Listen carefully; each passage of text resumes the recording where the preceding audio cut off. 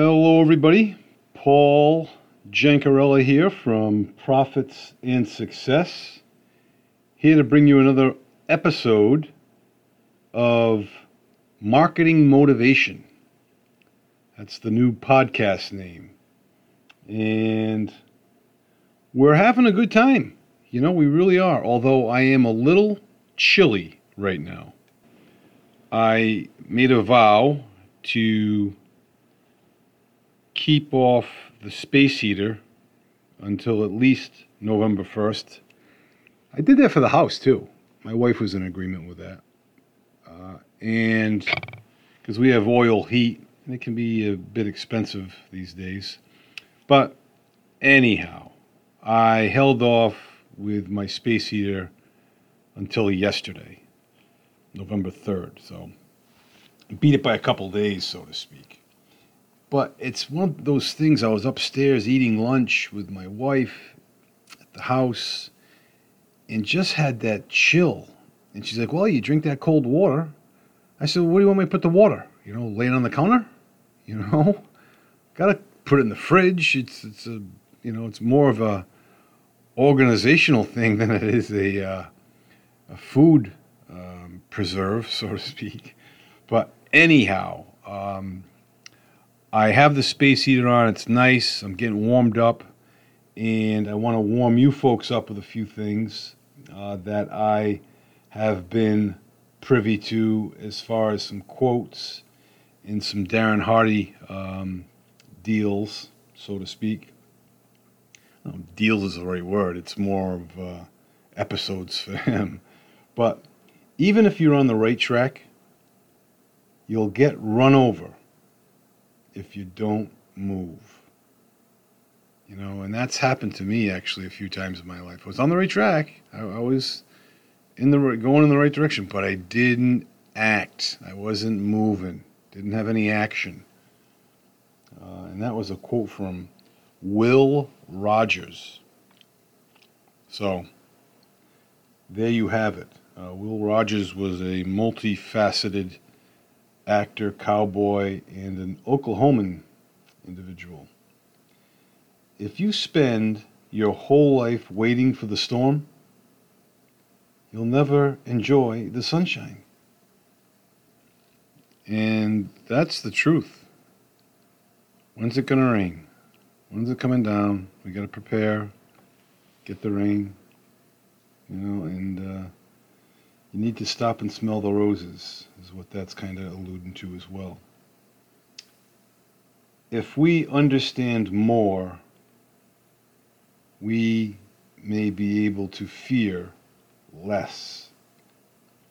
I thought that was pretty good. And I forget where I got that one. I don't know if it's something that I paraphrased, but if we understand more, we may be able to fear less. And happiness is not ready-made. It comes from your own actions. You can act on happiness. You can decide on it. Most emotions also are decisions. You know, you can decide to be happy or not. But if you decide, then make it happen on your terms. And Darren Hardy said yesterday, avoid becoming a one-hit wonder. Embrace pain as part of the process of growth. It's true. Success is a process. So we need to really embrace the pain, but not necessarily like it. You know, we endure it on the treadmill, whatever it is, the pain that we go through. That's part of the process of growth. Or in my circumstance, it would be, the shrinkage of the gut is the process. It's easy to win because most people can't last. They fade away, whether it be a contest or losing weight,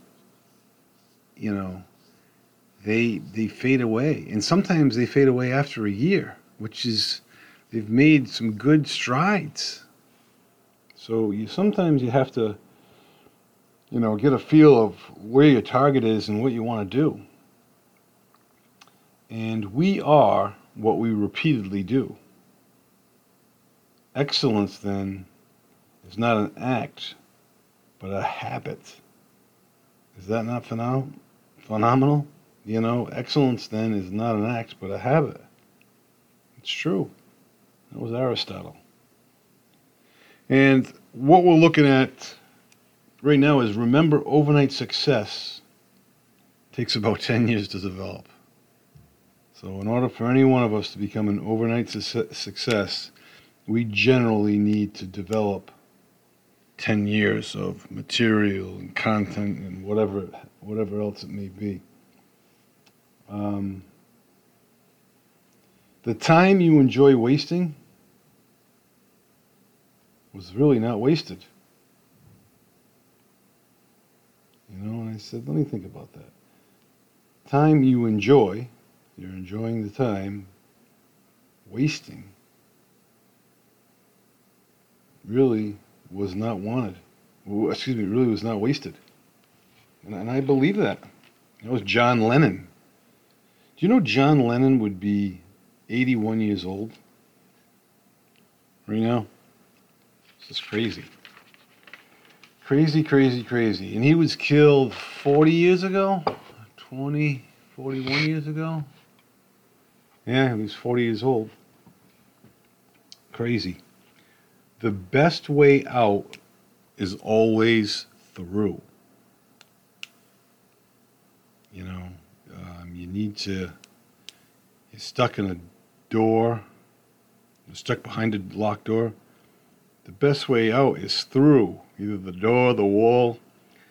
I don't want to say up through the ceiling, because in my case it's a suspended ceiling with floor joists. You're not going to get too far from there. So the story that I have for you today is about the 4 oxen and the lion. And a lion walked onto the field where 4 oxen lived.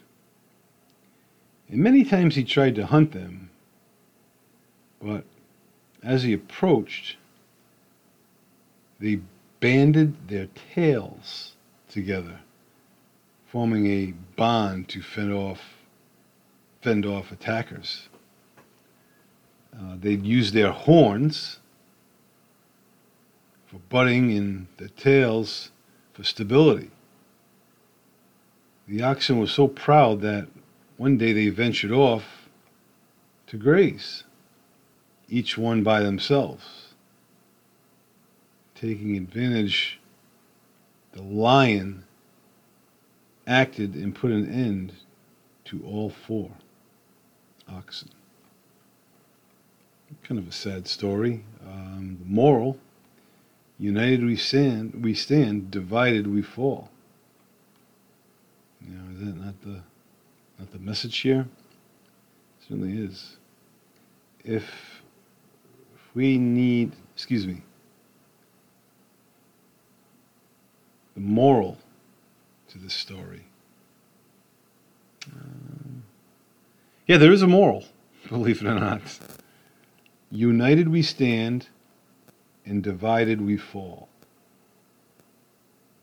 And just because you fended off evil doesn't mean it won't return. So in other words, don't get too confident in your abilities. What you do together doesn't necessarily mean you can do by yourself. And there's no problem with strength in numbers by any means. And if you want to change someone else, you truly want to change that person. Change yourself. It's true. It doesn't come overnight by any means. It might be works, actions in the making, so to speak. But no change happens overnight generally, but gradually moving toward goal. That's what it's all about, right there. So if you want to change someone else, Change yourself. Okay, and what is blocking your success? You are you are your organization's greatest bottleneck. Period. Bottom line. The end.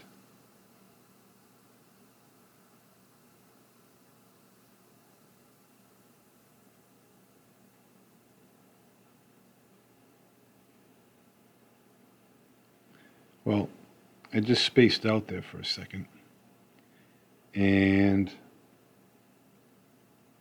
I wanted to find out one other thing that we were looking at here. Um, what's blocking our success? The threat is not exterior. Those are the issues, yeah, they're not exterior. But you got to look at your business. Your business is threatened by you. And there's three reasons. You are your organization's main constraint. What is your weakest link? Think about that. Find your one thing and write it down. I wrote mine down. Remove yourself from the neck of the bottle so there's no longer a bottleneck. And stop doing 90% of everything else you were doing. So what is my one thing that I do best and have a passion for? I would say transforming the lives of others by public speaking. That's a tall order to transform a life. That's well over and above of helping them. So, to say that I'm going to transform the lives of others, I better have a good get up, a good speech, a good story. And I will certainly share that with you at one point, because I don't want that to necessarily get out, so to speak, and then kind of have it watered down. So, God made me who I am, and if I can't change it, I'll accept it. And then Matthew Kelly says there's about 7 lessons here that less is more. And the first one was less TV means more time to read. Not more time to eat junk food, but more time to read. Something palatable, something that you can, historical, something motivational, improvement, self-improvement wise, biblical in a certain regard. Those are my motifs. You know what yours are, but don't be like reading Cosmopolitan and People magazine and such. Chasing the celebrities. Number 2, less comparison equals more contentment. Number 3, less stuff means more space. Number 4, less talking means more listening. Not hearing, but listening. Fewer commitments leaves more time. Less complaining means more gratitude. And less clutter equals more clarity. I thought those were neat, pretty to the point for the most part. And the other thing, at lunch, I asked my wife, there was kind of a pause in our dialogue, usually which surfaces around the dogs or the kids that are young adults, for crying out loud. But anyhow, I said to her, what are some of the reasons you married me? She said, why? You doing some talk? I said, maybe. and she didn't respond. I said, are those reasons still valid to this day? And she said some of them. So I took that as a compliment because my wife's not big on giving out compliments. She's big on giving out orders for the most part, but I do love her dearly. And I found out, the way that I'm, in a certain sense, preaching to you all, that if you truly want to change someone else, you must first change yourself. Because as Jim Rohn said, God bless his soul, if you change, everything will change. It's impossible for it not to. So if I can bring out my best to my wife day in and day out, she will do the same subconsciously even, if not consciously. So there's hope in any relationship. Not that mine was really tail spinning, but I'm more like the woman in the relationship. You know what I mean? I need the affection. I need the positivity, the intimacy.